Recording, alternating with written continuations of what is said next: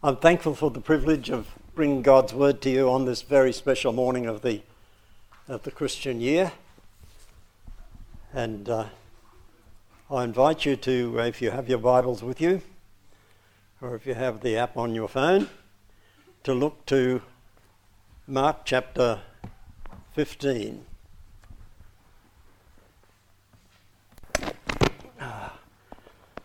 This thing doesn't want to stay on my belt today. No, thanks. Mark chapter 15, and reading from verse 33 to verse 39. Mark 15, 33. At the 6th hour, darkness came over the whole land until the 9th hour. And at the 9th hour, Jesus cried out in a loud voice, Eloi, Eloi, lama sabachthani, which means, my God, why have you forsaken me? When some of those standing near heard this, they cried, listen, he is calling Elijah. One man ran, filled a sponge with wine vinegar, put it on a stick, and offered it to Jesus to drink. Now leave him alone, let's see if Elijah comes to take him down, he said. With a loud cry, Jesus breathed his last. The curtain of the temple was torn in two from top to bottom. And when the centurion who stood there in front of Jesus heard his cry and saw how he died, he said, surely this man was the Son of God.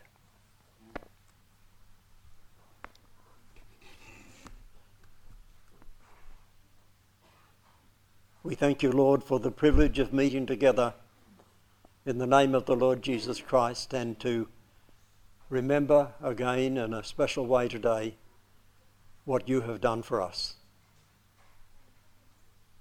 We thank you for the gospel. We thank you for divine love that brings it to us. And we pray that now, as we think about the atoning death of our Lord Jesus Christ, that you will bring your truth to our hearts and minds, and that you might be glorified in the response that we make to your word. In Jesus' name we pray. Amen. Amen.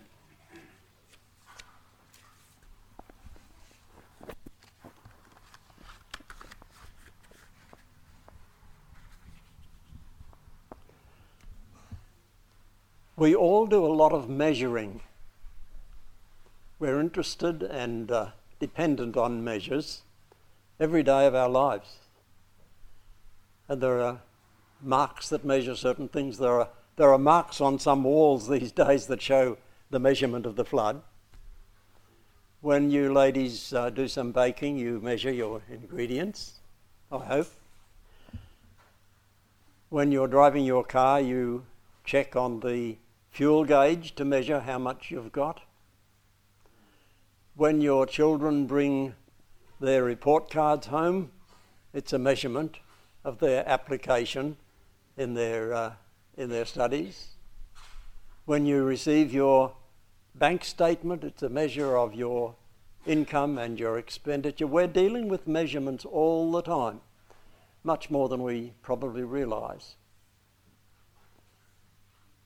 I wonder if you have ever wondered, does the cross measure anything? What might the cross measure for us? I want to say yes, there are a number of things that the cross measures, and I'm going to offer three answers to that question, what does the cross measure? And to say, first of all, that the cross is the measure of human sin. The Bible tells us that the human race has rebelled against God, has taken control of their own lives out of God's control. And we might ask, well, is that serious? The Bible calls that rebellion sin. And sometimes when we want to know the seriousness of something, a good way to find out how serious a thing is what did it take to correct that issue, that problem? About 50 years ago, in our shire, now the Logan Shire, I think at that time it might have been the Albert Shire, there was a great problem that a lot of people became aware of, that toxic waste had been dumped in a certain place. And people were very, and rightly, concerned about their health. But how serious was it? There were lots of excuses made. There were a number of promises made.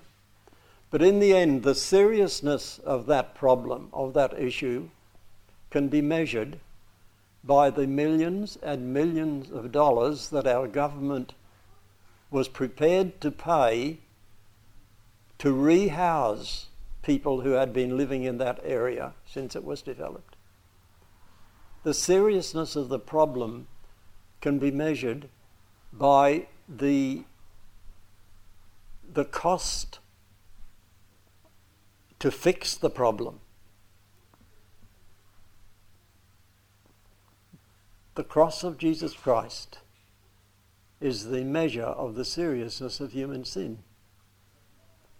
The Apostle Paul states that the repeated offering of sacrifices in the Old Testament sacrificial system could not provide a once-for-all atonement for sin. Those sacrifices had to be made time and time and time again. The only way that sin could be atoned for in this universe, which is ruled by a just and holy God, was for a perfect sacrifice to be voluntarily offered so that the righteous requirements of God's justice could be met. And that perfect sacrifice could not be offered by any ordinary member of the human race, because there was no perfect human being to offer the perfect sacrifice except for Jesus Christ. And so God himself provided that perfect sacrifice by coming into this human scene in human form in the person of Jesus of Nazareth, and allowing the perfect atoning sacrifice to be made with sinful humans as we might say the perpetrators, with sinful human beings as the participants, with sinful human beings as the onlookers, and with the sinless Son of God as the spotless sacrifice. That is the measure of human sin. It was such that nothing and no one could deal with it. Nothing and no one could reconcile sinful man to a holy God. It was only the atoning sacrifice of Jesus Christ, who died on the cross, that could do that. This is the testimony of the Scriptures. Listen to several of them. Acts 4:12. There is salvation in no one else, for there is no other name under heaven given among men by which we must be saved. No other name by which we must be saved. 1 Timothy 2:5 and 6. There is one God, and there is one mediator between God and man, the man Christ Jesus, who gave himself as a ransom for all. And if I might quote just one other scripture, Romans 3:25. God offered Christ Jesus so that by his death he should become the means by which men's sins are forgiven through their faith in him. I hope we get that clearly. By his death, he became the means by which men's sins could be forgiven. Human sin was so serious that there was only one way by which a holy God could deal with it, and that way was the cross. It required the perfect sacrifice of Jesus. And on this Easter weekend, as we look again at the crucified Saviour, we are saying that was the measure of human sin. That was the seriousness of human sin. It required that perfect sacrifice, the sacrifice of the best that this world has ever seen, our Lord Jesus. The cross is the measure of human sin. And each one of us is a participant in that sin. I know it for myself, you know it of yourself.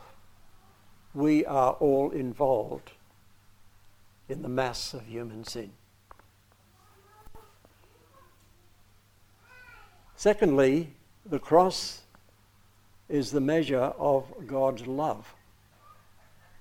If the only way that a holy God could justly offer forgiveness to mankind and open the way for their reconciliation with himself, if the only way was to give his Son Jesus as the perfect sacrifice, why did he do that?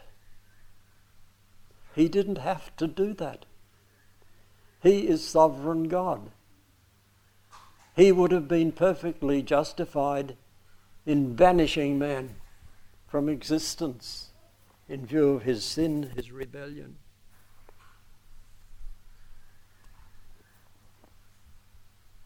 Why did he choose to reconcile man at such great cost rather than banish him?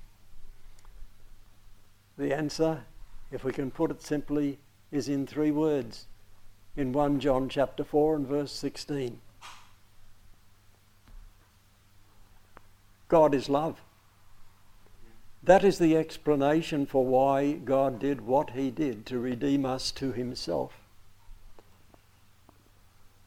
Love is the unchanging nature of an unchanging God. He is just, he is holy, he is love. And he chose to place such value on us in love and on our relationship with him that he came seeking us. He loved and cared like an ideal shepherd loves and cares for his sheep. Jesus gave us the picture of God as the shepherd, not just willing to accept those who could work their way back into his favour, nothing like that. He gave himself as the image of a shepherd giving his own life for the sheep that he loved.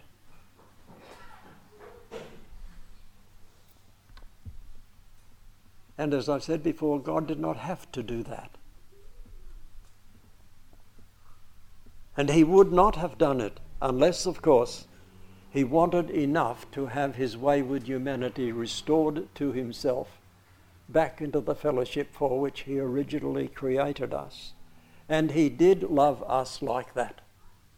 Love is the only explanation for the cross. True love is a wonderful thing. How far will it go? What is the measure of true love?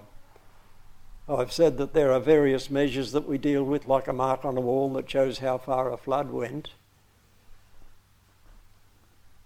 But God's love says, greater love has no man than this, that he lay down his life for his friend. Greater love has no man than this.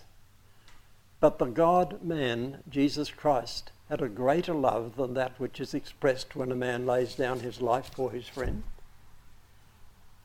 Because, as Romans 5:8 tells us, God shows his love for us in this: while we were still sinners, his enemies, Christ died for us. In the same chapter that I quoted before, 1 John chapter 4, where he gives us those beautiful 3 words, God is love.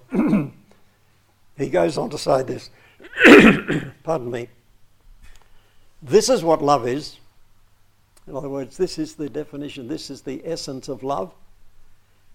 It is not that we have loved God, but that he loved us and sent his Son to be the means by which our sins are forgiven.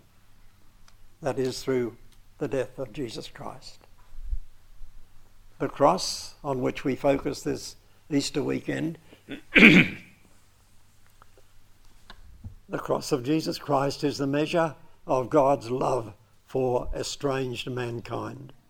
And all that we have been reading and thinking about in the lead up to this Easter weekend, the humiliation, the cruelty, the injustice, the physical and mental agony, and the undeniable spiritual battle that Jesus was going through, all this that is inseparable from the cross is the measure of God's love for you and me.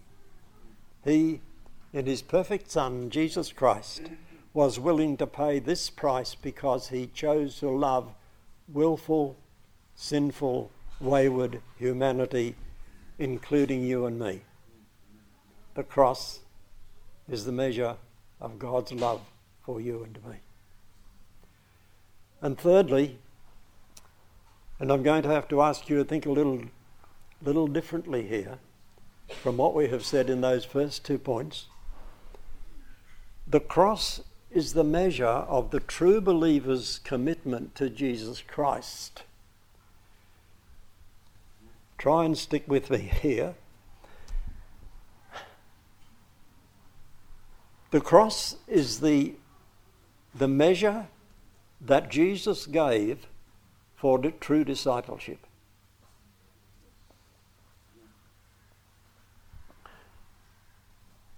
The cross means death. And that means that a crucified person leaves behind, abandons the old sphere of life and enters another sphere of life. Jesus did that. Every person who dies leaves the past life behind, don't they? That's what death does. They no longer hear and answer to those things and those persons that they heard and answered to before. When a man is alive, he may choose to respond to the needs and the wishes of his spouse and his loved ones and his close friends. He may be obliged to respond to the demands of the police, maybe the bank manager, maybe the tax department. But when he dies, that's all finished. He no longer responds to those desires or those demands. His death ushers in a new sphere in which he is no longer responsive to the past, the desires of others and the demands of others. That is one of the things that death does.